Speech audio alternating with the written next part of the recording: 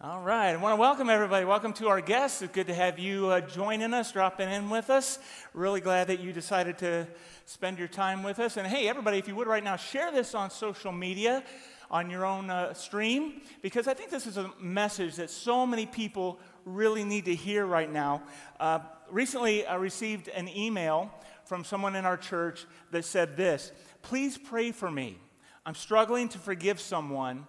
It's weighing heavy on my heart." And I really doubt that she's alone. Is there somebody that you need to forgive?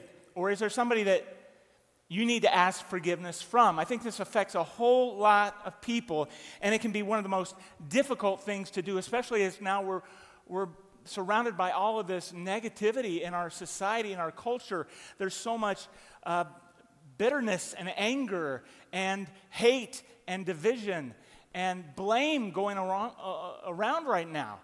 And it's because we're out of fellowship with God. People are disconnected from God, and that makes us out of fellowship with one another. We're seeing it in the killings. We're seeing it in the riots. We've seen it with one of our own church members, Renee Peterson, a police officer who got shot just a week ago twice. She's recovering. She's hopefully having her final surgery anytime now. But this is infecting all of us. And so one of the key principles that we need to talk about is how to experience forgiveness. And we're not just talking about receiving it, we're talking about giving it as well. It's an essential for Christian living. And so if you're not yet a Christian, then I guess you're off the hook for this. This isn't expected of you, but I would still challenge you to try living this way, because there are going to be so many positive benefits from being a forgiving person. It'll benefit you physically, mentally, and spiritually. But I got to also let you know that it's not really possible to experience that until you deal with that fellowship, that relationship with God. This is a spiritual battle that we're in, every one of us.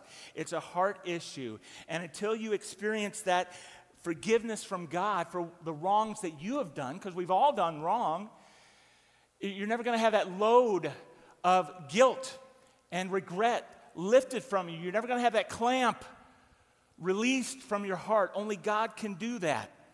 And when He does that in you, it enables you to forgive others. And that's our big idea, is to forgive others the way God forgives you. Now, how forgiving is God? And how forgiving should you be? Well, you might know the bumper sticker version of that theology, which says, you've seen it, Christians aren't perfect, just forgiven. And that's true. I mean, because of Jesus' sacrifice, his death for our sins, we are forgiven completely. And so in God's sight, we are seen as sinless. But more than that, His grace enables us, strengthens us to change, to be different people. So He helps us to sin less and less and less. So let me give you some biblical principles about forgiveness. Forgiveness is possible because of God's love. That's where it starts.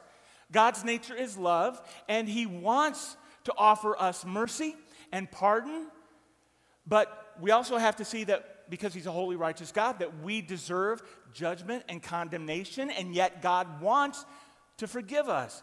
Here's what it says in Scripture in Psalm 86. "O Lord, you are so good, so ready to forgive, so full of unfailing love." For who?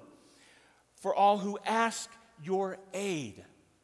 And then God says this in Isaiah 43, yes, I alone am the one who blots out your sins for my own sake and will never think of them again.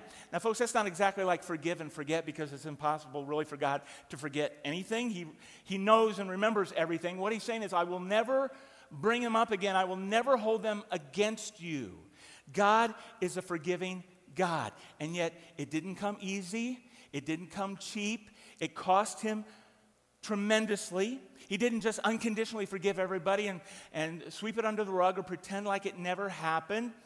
Because He is holy and righteous, God has to deal with our sins justly. And so what makes forgiveness possible?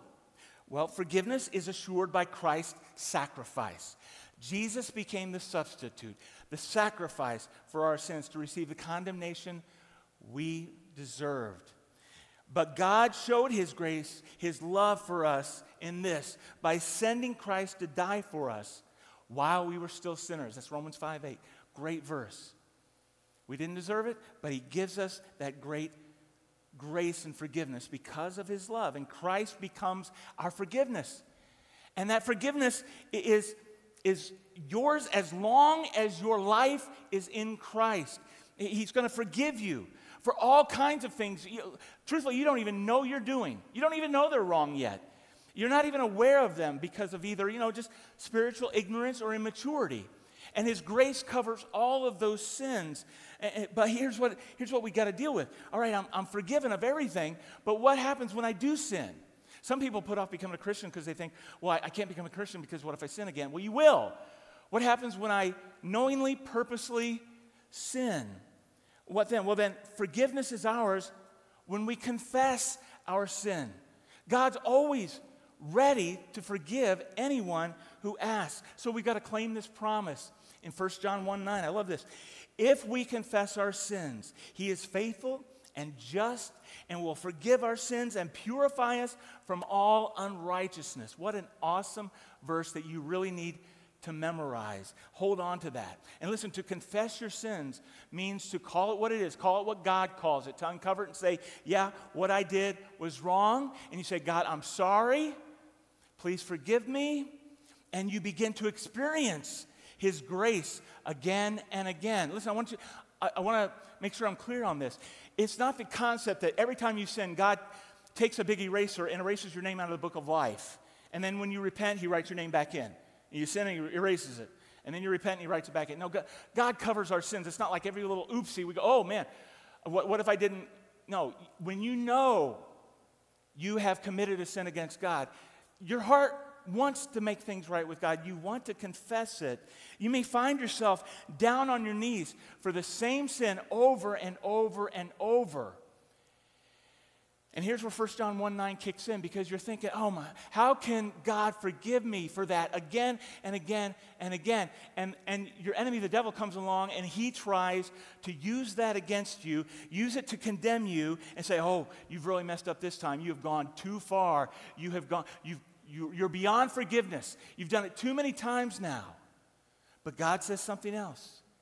He's faithful and just and will forgive you over and over and over. And that's the scandal of grace, how forgiving God is. He wants to forgive you. And he because he loves you and he's provided the sacrifice for you. So that, should you keep feeling guilty after you've received his grace? Absolutely not. But listen, don't minimize his grace. Don't excuse what you've done. Don't justify it. Don't cover it up. Don't cheapen his grace and whitewash what you've done and try to pretend like it never happened and think you got away with it. God saw it. So admit it. Come clean. Just own up to it. I mean, like King David. Well, eventually. You might know how King David, way back in Israel, committed adultery with Bathsheba, covered it up with a murder, kept that secret too. Thought he got away with it until one day God sent the prophet Nathan, confronted him with it, uncovered it, revealed it, and then, once he got caught, David repented. And you know what? God still forgave him because he sincerely repented. But you know what? He still suffered because of it. The consequences, it devastated his family, and it brought disaster to the whole nation of Israel. So, what kind of attitude are you bringing to asking God to forgive you? Are you just like, oh, I'm going to just say the words, forgive me, and then I'm just going to keep on doing whatever I want to do. I'm just going to plan to go out and do it again because God's going to forgive me anyway. No, listen, I got to tell you, you may not know, but backstage here at the Trenton campus, we've got a project going on, taking down some walls, doing some painting, and so we figured we should do it right, and we wanted to hire it out, so we put out some bids to do some painting back there. And the job went to the guy with the lowest bid. But it turns out this guy was pretty unscrupulous because, to get that lowest bid, he had to cut some corners. It turns out he was watering down that paint with turpentine. Now, what he didn't realize is backstage there's a section of the ceiling that leaks. And, we had those hard rains coming down. And so the rain is coming down the wall, and that watered-down paint is just running down the walls. And just then he heard this boom, this loud clap of thunder. And he knew it was a judgment from the Almighty. And he said, "Oh God, please forgive me. What should I do?" And out of the thunder, a voice spoke, "Repaint, you thinner, and thin no more." I love that one. And truthfully, we didn't hire anybody to do that. We are doing some painting. Volunteers are doing it. I want you to see the concept here. It comes from John chapter 8. You remember when Jesus was confronted with a woman who had been caught in adultery? They dragged her out, wanted to stone her to death. And Jesus said, Go ahead and kill her if you're perfect. And of course, nobody was. They dropped their stones and walked off. Jesus, the only perfect one, says, "Well, neither do I condemn you." And a lot of people want to end the story right there. But Jesus goes on to say, "And now go and sin no more." Sin no more. All right? You may still, and you will, fall again. And probably again, and again, and again. That's because of our fallenness. That's because of our weakness. But don't harden your heart and continue to live in that sin and think, well, it doesn't matter because God's going to forgive me and I'm just going to go ahead and do it anyway. Can you really call yourself a Christian and continue in a lifestyle of sin? The Apostle John says this, 1 John 3:9, "No one who is born of God will continue to sin because God's seed remains in him." He can't go on sinning because he's been born of God.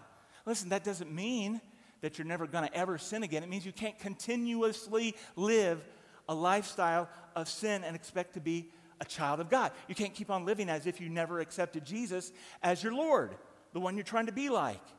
And I know sometimes people will make fun of Christianity because we're always trying to put people on a guilt trip.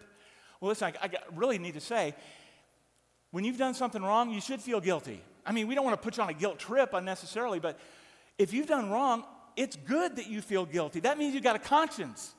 That means that you've got a chance. Can you imagine a world where we never felt guilty for anything, where there was no shame, where we have these hard hearts and seared consciences, and we're able to do whatever evil that we can come up with? I mean, it feels like we're getting kind of close to that sometimes, doesn't it? We need to be confronted for the wrongs we've done, and yes, be held accountable for it. We're not going to be judgmental about it, but we got to call it like it is. That's wrong. We shouldn't do that. We ought to feel ashamed for our disobedience to God's good law and the harm that we do to others. Look at what Paul writes to the Corinthians. This is important to understand this distinction. He says, "Godly sorrow brings repentance that leads to salvation and leaves no regret, but worldly sorrow brings death." Look, there's such a thing as good guilt and bad guilt. There's real, God-inspired guilt that we experience when we've done something genuinely wrong, and then there's false or phantom guilt we may feel when we haven't done anything wrong or when we've been forgiven already for something that we've done wrong. I mean, that's what the Pharisees fell into, was they would add all these extra rules and traditions, and then if you broke their rules, they made you feel guilty as if you had disobeyed God himself. And that's not what God calls us to do. Look, there are times when it's not appropriate to feel guilt, to be on that guilt trip like that. When we experience false guilt after, God, forgive me. And you may still feel guilty. You have trouble forgiving yourself because you can't go back and undo what you've done. You can't change the past. And so you still feel guilty about it. But that's not what forgiveness means. God wants you to be able to feel okay and move on because he has forgiven you. Look, either the cross of Jesus was sufficient enough to pay for all your sins or it wasn't.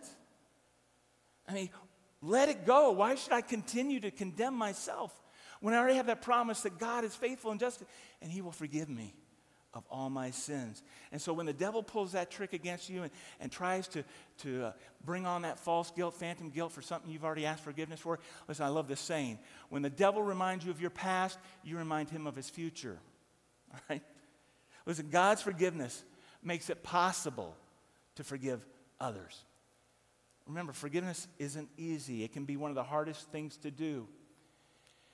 And we can find it really difficult to forgive somebody for all the wrongs that they've done to us until maybe we start to realize how much God has forgiven us for. And we think, who am I not to forgive others when God has forgiven me of so much? One of Jesus' disciples, Peter, asked him this in Matthew 18. He said, Lord, how often should I forgive someone who sins against me? Good question. 7 times? Thinks he's being generous. That's a lot. No, Jesus replied, 70 times 7. God's forgiveness is basically unlimited. I mean, as long as someone genuinely repents, there is unlimited forgiveness. And I want to clear up a bit of a misunderstanding here on this. It's important. We have been led, I think, by a lot of well-meaning people to think that we have to forgive other people no matter what, unconditionally. Because we remember the Lord's Prayer. Jesus prays, forgive us our debts as we have forgiven our debtors. And then he comments on that and says, for if you forgive other people when they sin against you, your heavenly Father will also forgive you.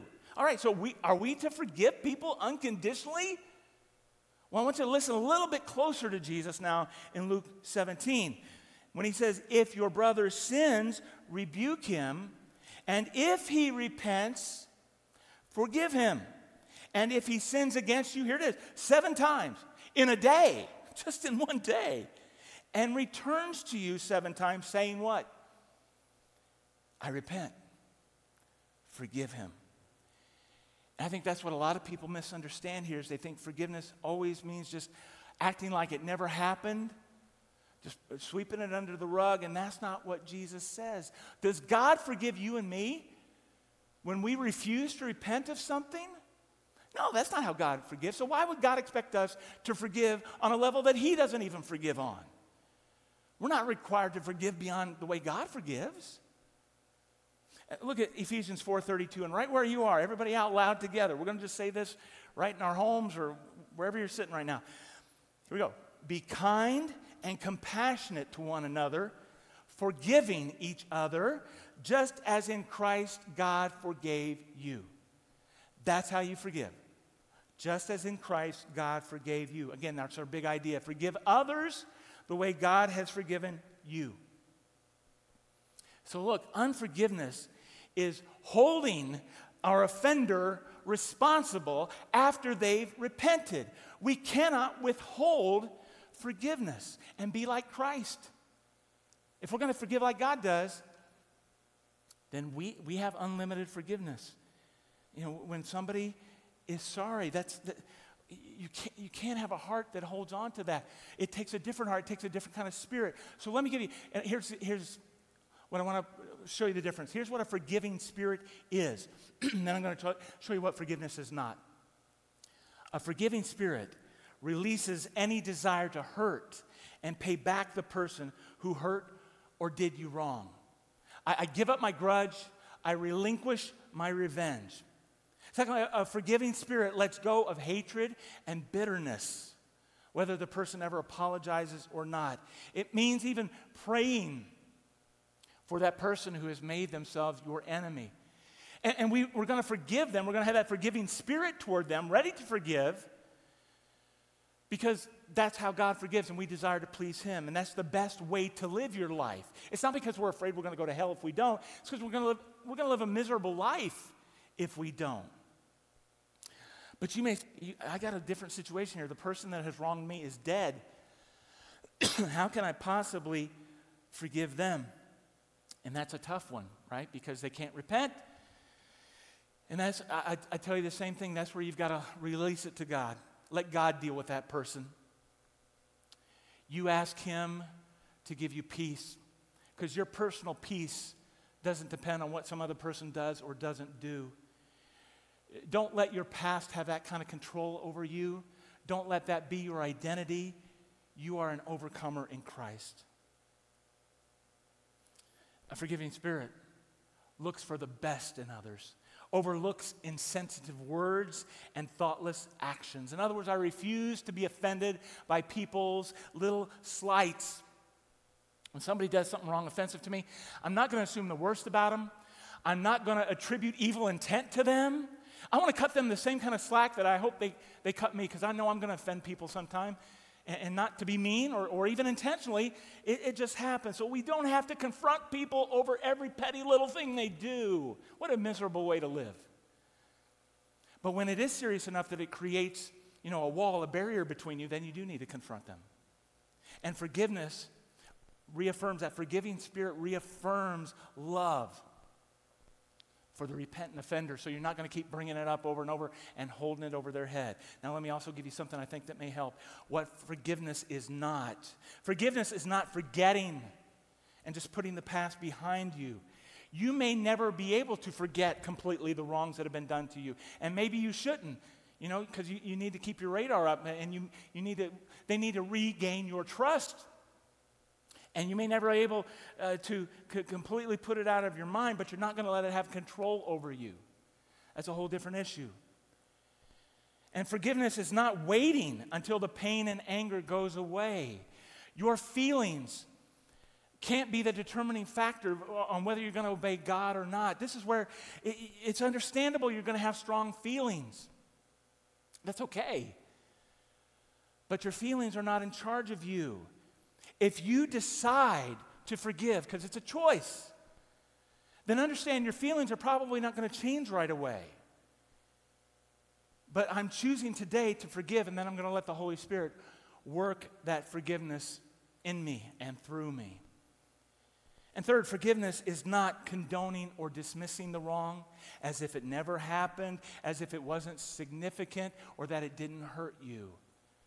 Again, you're choosing to forgive even though it hurts. That's what makes it forgiveness.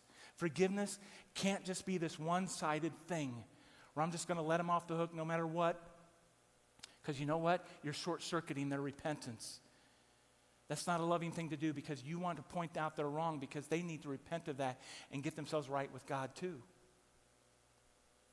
Gives them an opportunity for a right relationship with God. And then number 4, forgiving isn't necessarily letting your offender go free without consequences. Okay, let's say somebody steals your car. And then they bring it back and apologize. Okay, now you can forgive them for that. But what if they keep the car? Well, I guess you could still forgive them. But listen, you don't want to enable that behavior. That's not a loving thing to do. You want to bring them to accountability, because they're not really sorry if they keep the car, are they? Have they really repented if they keep the stolen goods? No. If you're really sorry, you're going to try to make restitution, if possible, for whatever injury, damage, or hurt that you've caused. Just like Zacchaeus, the tax collector, back in the New Testament, when he was ripping people off, he met Jesus, and it changed his heart. He said, I'm going to pay back 4 times the amount of money that I stole from people. That's the fruits of repentance. And so listen, you need to also understand forgiveness isn't necessarily pardoning a crime, which only the legal justice system can do, okay? Because look, you can forgive somebody who shot you, but that doesn't mean they shouldn't go to jail. You know why? Because that's not showing love for your neighbors. You're trying to protect them as well. And so what was done to George Floyd and to Ahmaud Arbery, and that can be forgiven. The families can forgive their killers. That's wonderful if they can do that. That doesn't mean the killers should escape justice and not have to go to jail. Or anybody, harming others or doing crimes, rioting, whatever it is, there are still consequences, even though you can forgive them for destroying your property or even harming you. Make sense? Okay. And number 5, forgiveness isn't necessarily reconciliation. Reconciliation isn't commanded. It's highly suggested. It's preferable. But listen to this. I love this. Romans 12:18.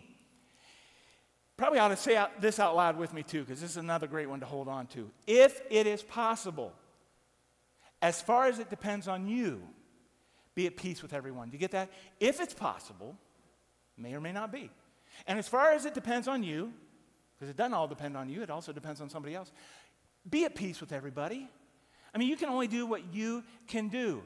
And it's going to take two people to sit down and bring reconciliation. And even after reconciliation, that doesn't necessarily mean you're still going to trust him. Doesn't mean you're going to hang out and be best friends with him. It just means the offense is forgiven and removed. And you're willing to reconcile if possible. So let me ask you again, is there anyone that you need to forgive? That you at least need to be willing to forgive?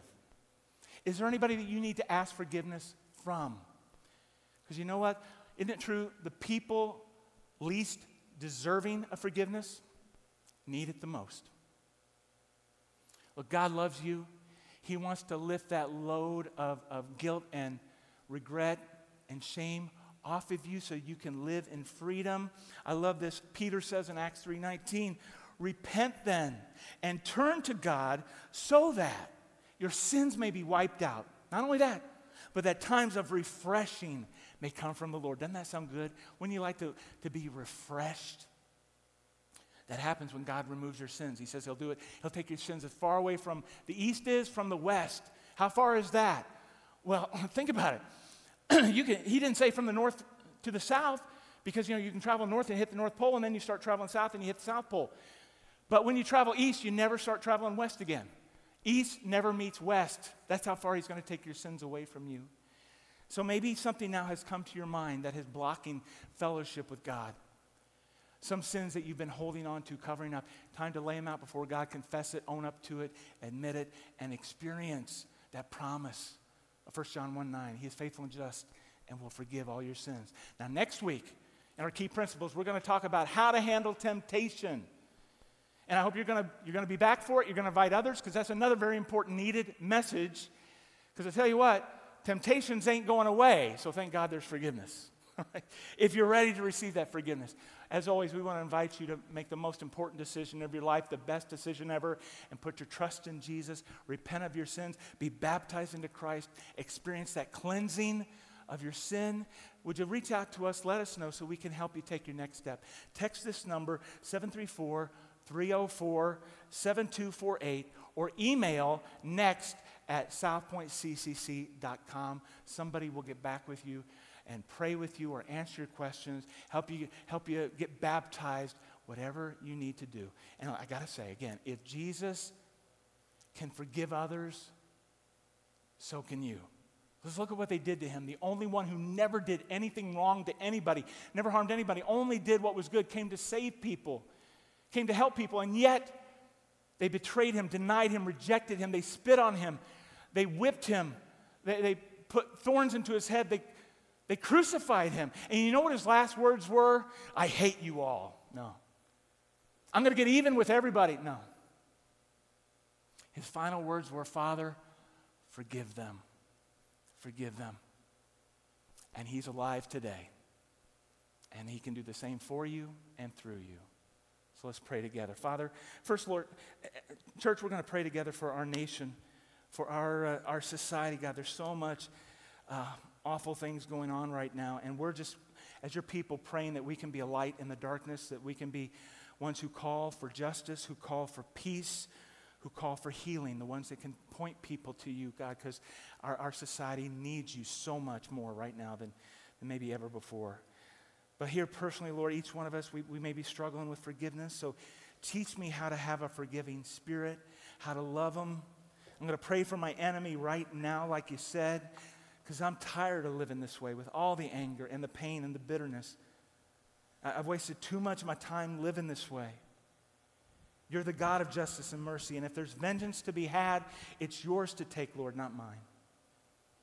So show them mercy. Bring them to repentance, Lord. Convict them. And if there can be reconciliation, then open our hearts to that, Lord. I'm just going to give it to you. Flood me with your grace. Bring peace to my soul. Help me to forgive myself so that I can cast off all that false phantom guilt. And I know, Lord, I can't change the past, but I can move forward into the future with your grace because I pray this in Jesus' name. Amen. All right, one more thing. I want to let you know that this week we're going to be letting you know when we're going to be reopening our church building. The elders have just finally made final plans on that, so make sure that you're on our email list. Go on our website, scroll to the bottom, there's a place to sign up for our emails. We're going to let you know there. We'll also be posting it on social media, so follow us there as well, because I can't wait to let you know when we're going to gather back again.